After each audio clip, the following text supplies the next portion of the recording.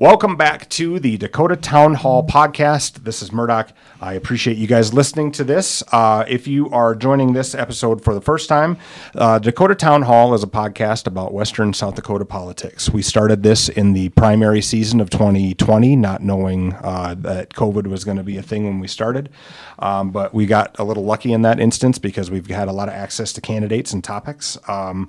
This season during the general election, we're talking to as many candidates and we're talking to both pros and cons of every issue that we can talk about, including both cannabis laws and the sports betting laws. Today we have on the show District 32 House candidate, Democratic candidate, I believe, yes, Tony Diamond. Thank you very much for having me. I appreciate the opportunity to be able to speak with you. Well, let's start with opening statement / why are you running? The reason why I am running is because I believe that if anybody wants to be part of a change or be a part of any kind of action, you need to get involved. And I champion that everywhere I go. I tell people, to be a part of something, you have to get involved. And if you don't get involved, you can't be a part of the change and you don't have a right to make an opinion. So that's why I jumped into the race to stand up for the LGBTQ rights, but also just for everything that I see that's happening in South Dakota right now. I really believe that I can bring positive change. Okay. Well, I've got a handful of questions here that we ask every candidate. I do reserve the right to have some follow-ups if something comes to mind, but nothing that I think would be any sort of gotcha question. And I do try to make sure I interview any opposition with the same type of follow-up, just so everybody that's listening understands this is kind of an Evans-Stevens philosophy here. But okay. So let's just start with something that South Dakotans greatly care about, although maybe a little less so in District 32 as it is more moderate of the districts in Western South Dakota. Where would you want to put a position, if any, on the Second Amendment? Second Amendment, I'm all for it. I believe everybody has the right to own weapons and bear arms. I think all we can do is really safeguard people, make sure people are safe. I don't believe people with criminal activity should be allowed to, if they have a felony on their record, should be allowed to bear arms. And I believe that just making sure we have good, understandable laws and regulations in place to safeguard people.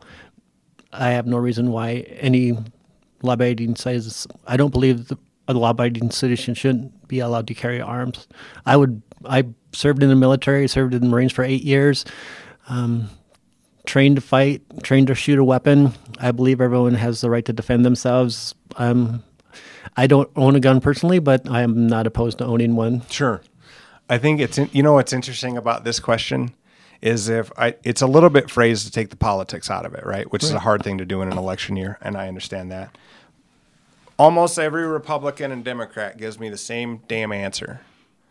Everyone's got and that's a South Dakota Democrat, certainly. Okay. I don't think we get to, this is a little bit of point of this show is to remind everybody from time to time, especially 2 weeks out from the election, or 8 days out from the election now at this point, there are a lot of things that we generally get along on, and it isn't maybe as divisive as we think. Right. And I don't mean that as a kumbaya, a hug. Again, it's an election year. I want some partisanship a little bit. But that's generally the answer within reason that everybody gives. We should be able to carry guns. It's in the Constitution. We should have the right to protect ourselves, but also kids are dying. Right. True. But I agree. This is an issue that both parties, and I don't think it should be limited to a party thing. All people should be able to agree on this one way or another. Agree is, I think, a hard one because especially with something like Second Amendment. Second Amendment is such a polarizing. You got to tiptoe into it so much. You can't necessarily tiptoe back out of it. It's usually filled with, no pun intended, landmines. Right, it is. Okay, let's talk. Let's go to COVID. Let's go to the elephant in the room. So, here's how I kind of phrase this question: What do you like about the state's response to COVID, and then what would you, if it was your state, maybe change differently? I think our response has been very, very lax. Personally, I think we should have been more assertive in saying people need to be wearing masks to protect everyone in the general public. I work in healthcare. I've seen the effects of COVID firsthand on families. Families that aren't allowed to come see their loved ones as they're dying, and I'm having to hold a loved one's hand because they're not allowed to come see them. And I believe, my personal belief is, if we had stricter guidelines in place for a state, we could have probably lifted our restrictions or be in a lot safer space right now. Currently right now. Do you, so if you don't mind me asking a follow-up on this, would you be more in the lane of a mandatory mask, an enforced mask policy? Yes, I would be. Understanding that, I think maybe, especially in the Republican Party, that's a difficult, sorry for my phone there, it's a difficult position for Republicans to be in, I think, because just the realities of public opinion in our state and our current administration. I mean this as a follow-up, I do. Right. That's an unpopular opinion, I think, in this state. It is an unpopular opinion, but I stand with what I say. I would believe that if we had mandatory mask for everyone, it would help eliminate some of the arguments and the fights that we're already having. People are saying, well, why do I have to wear one? And it's an option. Well, if we took the option off the table and say you had to do it, then there wouldn't be an argument and people would comply and follow the rules, and everybody would be safe. And there wouldn't have to be... At least safer. I think would be your argument. Definitely safer. That's correct. All right. Well, what would you keep? What's the state doing right? I believe the state is getting involved. By helping the schools get prepared before they opened up to have some of the resources they need. I think we could have done more. Healthcare facilities, following the DOH guidelines, have implemented strict guidelines where the facility I worked at was doing 2 COVID tests a week on its employees and staff to make sure that we're not bringing COVID into those facilities, limiting, interaction with families. But I think, I totally lost train of thought where I was going. I'm trying to make this as less binary as possible. So when I ask, it's easy to ask a Democrat, what don't you like about the state's reaction to COVID? And it's the harder question to answer to me is, what do you like about the state's response to COVID? I like that it's nice to say that they've given people the option to choose. I like that there are some businesses, restaurants and local facilities that have the option to require guests who wear masks. I like the fact that they have that option. I don't know what all they're doing individually to make sure they're protecting their guests and the safety of their guests, though. How often are they cleaning the tables and wiping down everything and the menus and stuff? But it's nice to know that you have an option, but I think still sometimes you have to have a rule in place to make sure everybody's safe, and because not everybody's going to follow the rule unless there is a rule. Right. Okay. We have 3 ballot measures on the block this year. Let's talk about the first 2. Initiated Measure 26 is the initiated measure to legalize medical use for marijuana, and then Constitutional Amendment A is a recreational use. Do you have a position one way or the other on either of those? I would vote yes for both of those. Medical, definitely. I see the benefit of it. My mother died of cancer, and she was on all kinds of pain medications, very anti-drug person. But when all the other options were expended and they offered her medicinal marijuana to use, her comfort and her pain level was greatly reduced. So I'm all for medicinal use. As far as recreational and growing it, I think it would definitely add income to our state and help boost the economy. But I believe I'd want to make sure that we have the right legislation and regulations in place before we go ahead and say yes to something like that. I'd want to make sure that all our T's are crossed and I's are dotted to make sure that there are no loopholes for people to get through and be able to use it illegally or in a way that's going to cause harm to our citizens in our state. Sure. They just, Kello and Argus Leader just did a poll. Medical's currently polling at, I want to say over 70, and I think recreational is polling, I mean, it's neck and neck. You know what I mean? It's 49, 49 or 48, 49. It's real close one way or the other. I think maybe too close to call at this point. It seems like politicians are, now that the water is a little clear, sure breaking their hips to come on in and not be so against this a little bit. You could argue that. I can't speak for the other candidates and for the parties, but my personal opinion on it is I've seen the value of it. I've seen, the fight to keep it out. I understand the fight. We want to make sure that it's not going to be abused.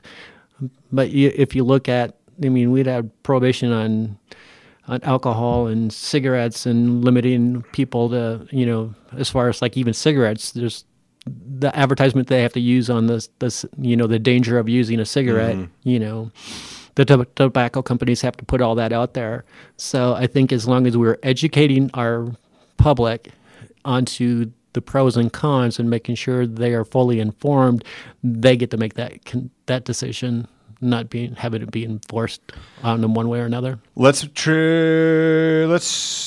transition to Amendment B. This is the sports betting amendment which would, for those of you just joining us and maybe you didn't know this was on the docket, Constitutional Amendment B legalizes sports betting in Deadwood and on-reservation tribal casinos. Do you have a position on Amendment B one way or the other, and why? I voted yes for that, and I don't have a position really against it or for it. It's something that people do, and I'm sure they're doing it illegally now, so let's just make it legal and have it be profitable to the state. Again, making sure we have the proper rules and regulations and everything to back it up and making sure it's not being abused. But let's use it to benefit our communities and our state and our schools and our hospitals, then that's what I would say. All right.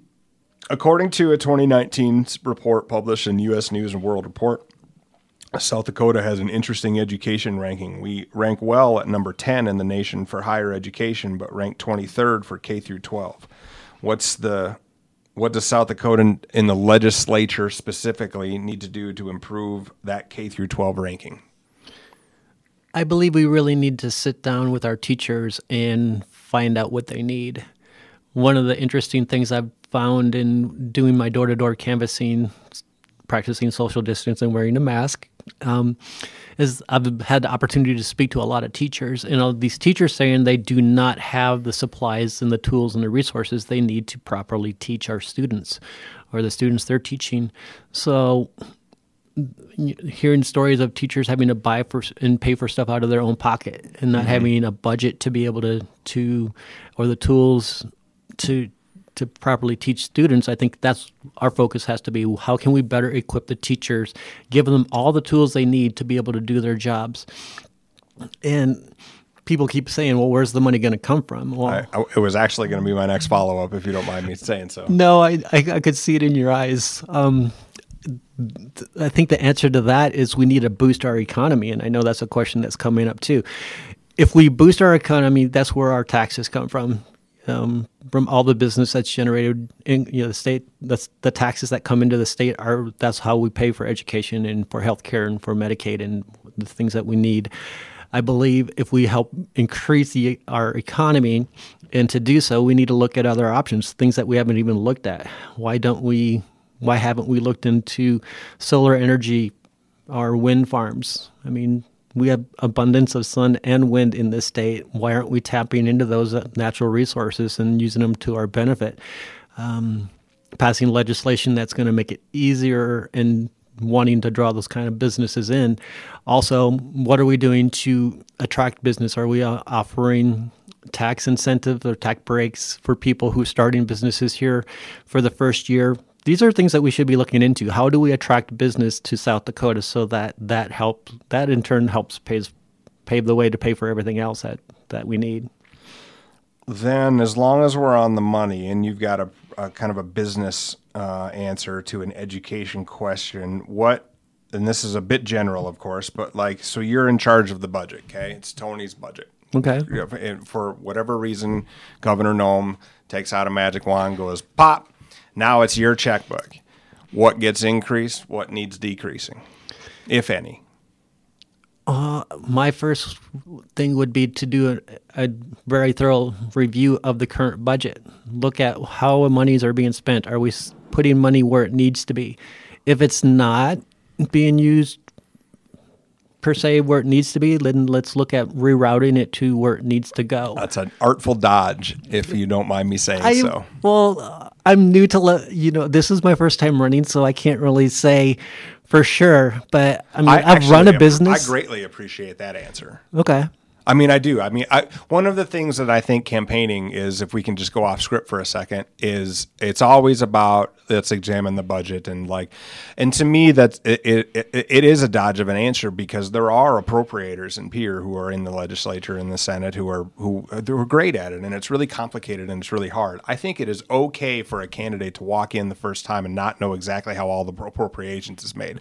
I think it is not okay for us to treat everybody like an idiot who can't just admit it. Because if I poll 1,000 people in the state of South Dakota right now and tell me how the money works in Pierre, 995 of them are going to be 100% wrong. And 4 of those 5 who might be a little bit right are still only a little bit right. Right.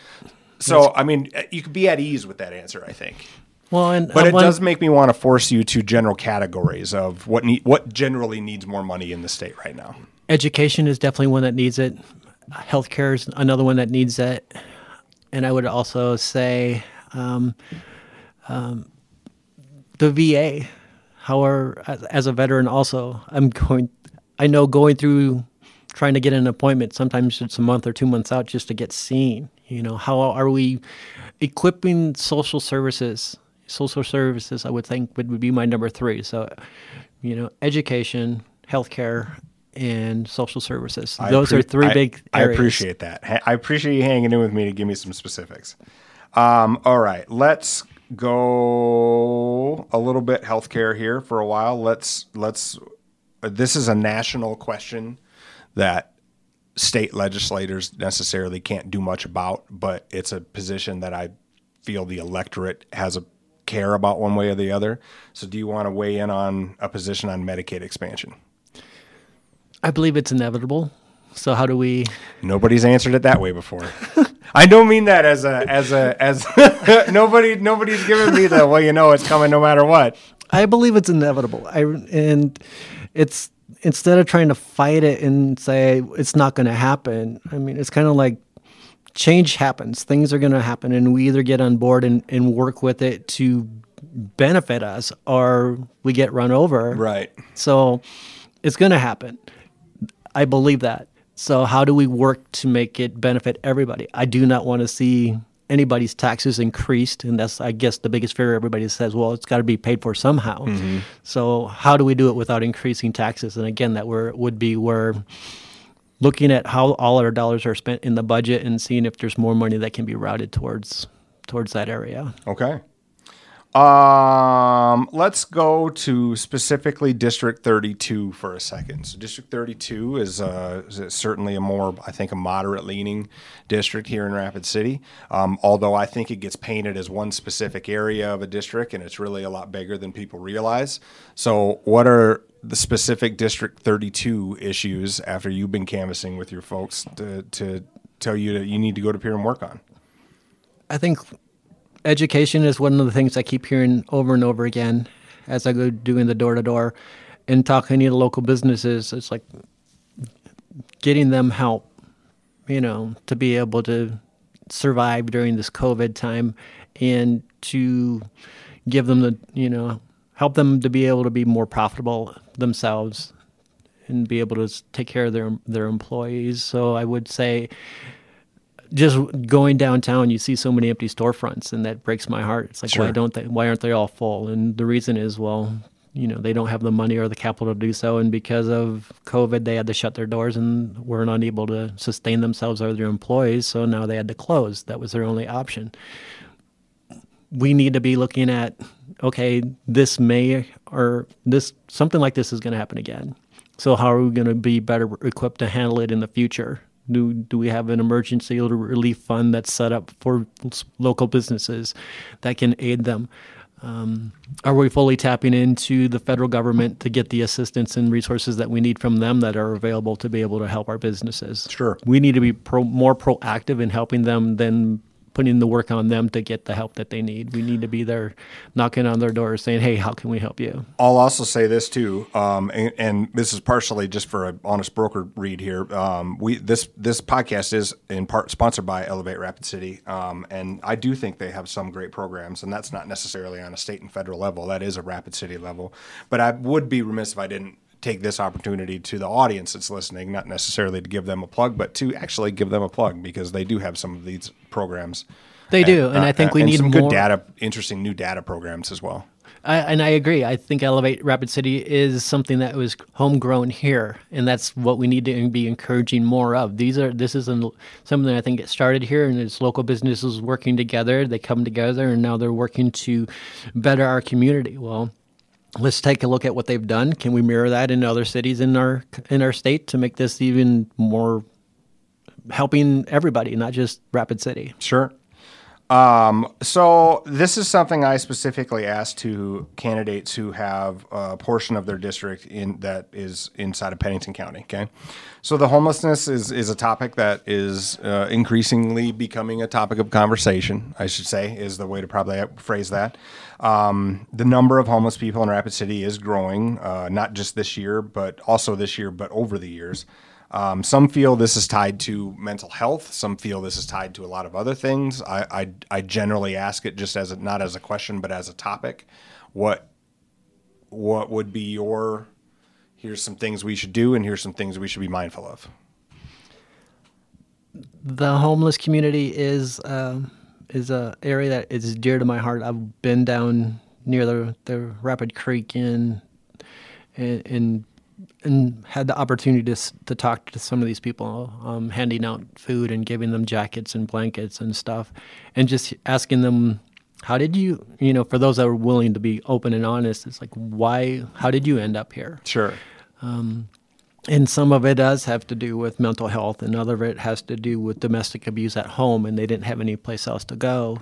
And I asked them, it's like, well, what can we do to help you? And one of the things that they repeatedly say is they need, if there were more shelters available. And I know we have a few that are operating, and most of those are at capacity and doing everything that they can. Is there anything else that we can do? I would, again, go back to what are the root causes of the homelessness? Okay, so if it's mental abuse, what are we doing to help those that are struggling mentally in our community? Are there facilities available, programs available that can help them? If not, we need to be looking at that to be proactive. As far as domestic abuse, okay, we have a couple organizations in town that reach out and help domestic abuse people. Are they properly equipped to do it? Do they have the funding they need to meet the needs of the community? And right now, I don't believe they do. If you asked all of them, they would say, yeah, we could definitely use more money because then we could reach more people. Sure. So, although, to be fair, I think if you asked every organization, that would be their same answer. That's probably true. But, it's like, what are we doing as a community to help reach these people?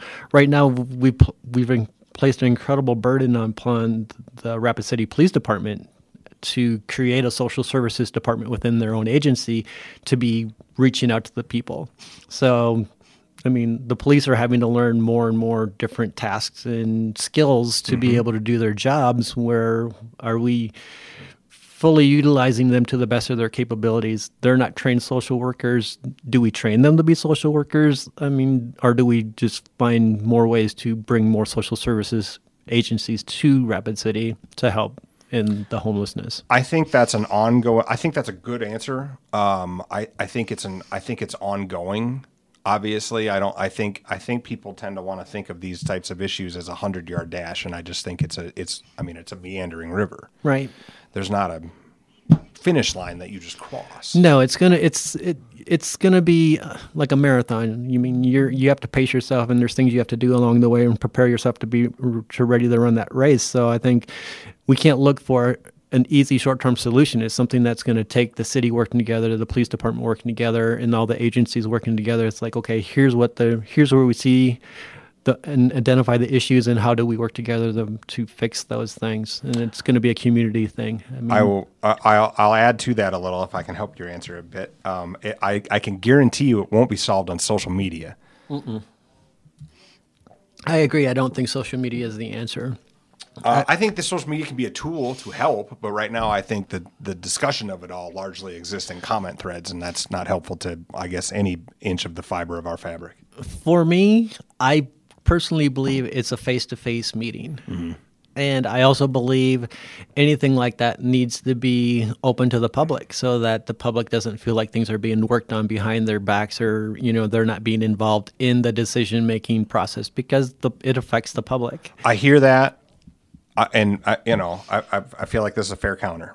Boy, I've been hearing that for issue after issue after issue after issue. And every time I bring that up to a politician who is currently in office, their answer 100% of the time, no kidding, has been, we had 6 hearings, we sent out 100 emails, we sent out calls, we sent out mailers, we did everything. We sent out Facebook posts, we did radio ads, we did interviews.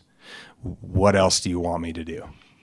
That is a fair answer to every politician who has ever given it to me. Fair. And if my answer to that is, if those aren't working, why not? Why is the public not willing to engage? I don't have an answer to that either, but I do believe that is a more accurate answer through the form of a question. Yeah, absolutely. Yeah. And that's where I would want to get more involved. I think for me, a lot of in doing the door-to-door canvassing, people are asking, well, what candidate do you represent? And I said, I am the candidate. They go, you're out here representing yourself. It's like the face-to-face, I think, is what helps. Rapid City has the Cracker Barrels, yep. And I've been to many of those, and I think that's a great tool.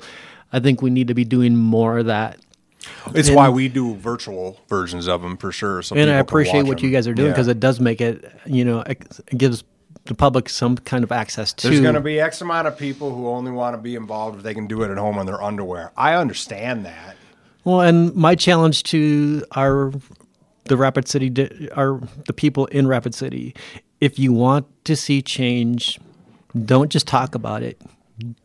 Give me your ideas. Get out and get involved. Because it's not going to happen unless you get involved.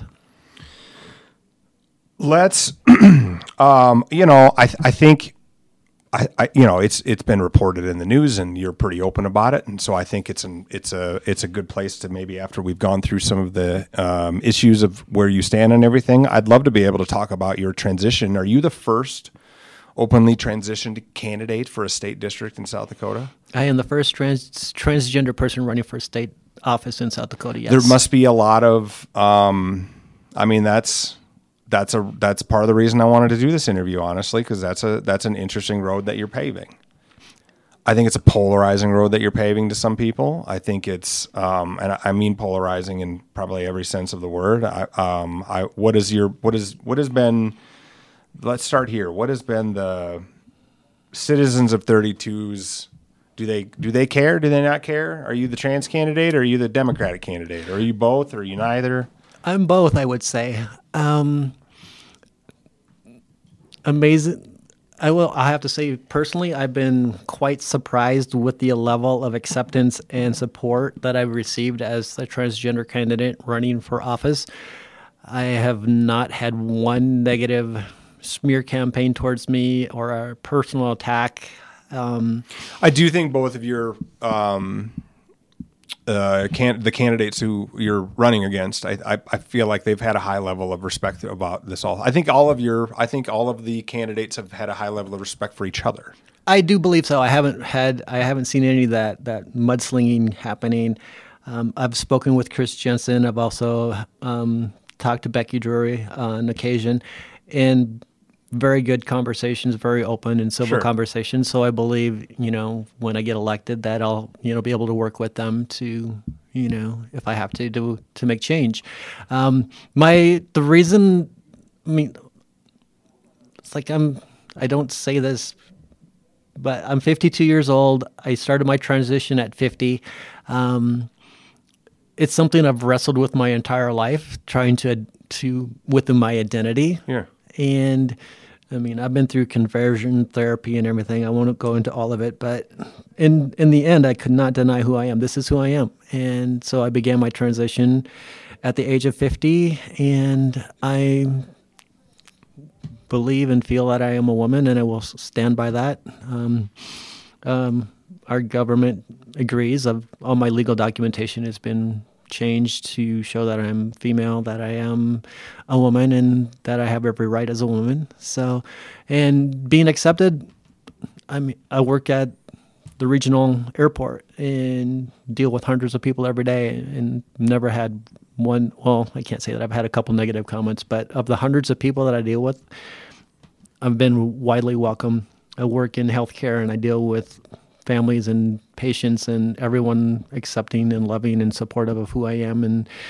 And so I'm very, for somebody who lives in a conservative area, I'm very pleased with the acceptance I have had from the people here. And well, that is my follow-up, is like just reading the, statistical reality of South Dakota, and even more specifically Western South Dakota. We're one of the brightest, reddest conservative areas in the state. And there are candidates out here who push trans legislation, and that's not, this isn't a question worded as you against them. I don't even know if it's a question. I guess it's refreshing to hear that the reaction has been so as positive as it has, because it would be easy to, from afar, just assume that the state would be like, get out of here. Well, and if there are people that are feeling that way, they haven't personally said it towards me. So sure. I'm thankful for that. I don't do it because I'm looking for glory or trying to make history. I'm doing it because I believe every person has the right to be represented, and I want to be that voice at our state capitol to be able to represent all people, not just one segment of society. Well, we didn't necessarily do this at the beginning, and I usually do, so I want to go back to it a bit. Give us your bio a little bit. Give us your qualifications. Give us your resume. Okay, I'm a Marine veteran, served in Operation Desert Shield, Desert Storm. Thank you for your service, by the way. You're welcome. It was an honor to serve. I'm a grandmother. I'm a mother. I've got 2 grandchildren. One I haven't even seen yet because of COVID. Sure. I can't wait to hug that little guy's neck. Work in healthcare. I've worked in just about every industry there is.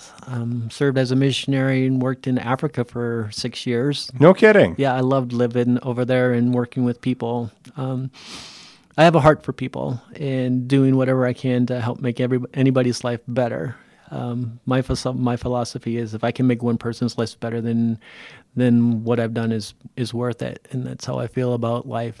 Do everything to better yourself, but also to make it so other people don't have to go through the struggles that you have to. Grew up in a single family home. My mom raised 3 children by herself, so my heart goes out to single parents, whoever they are. It's a struggle.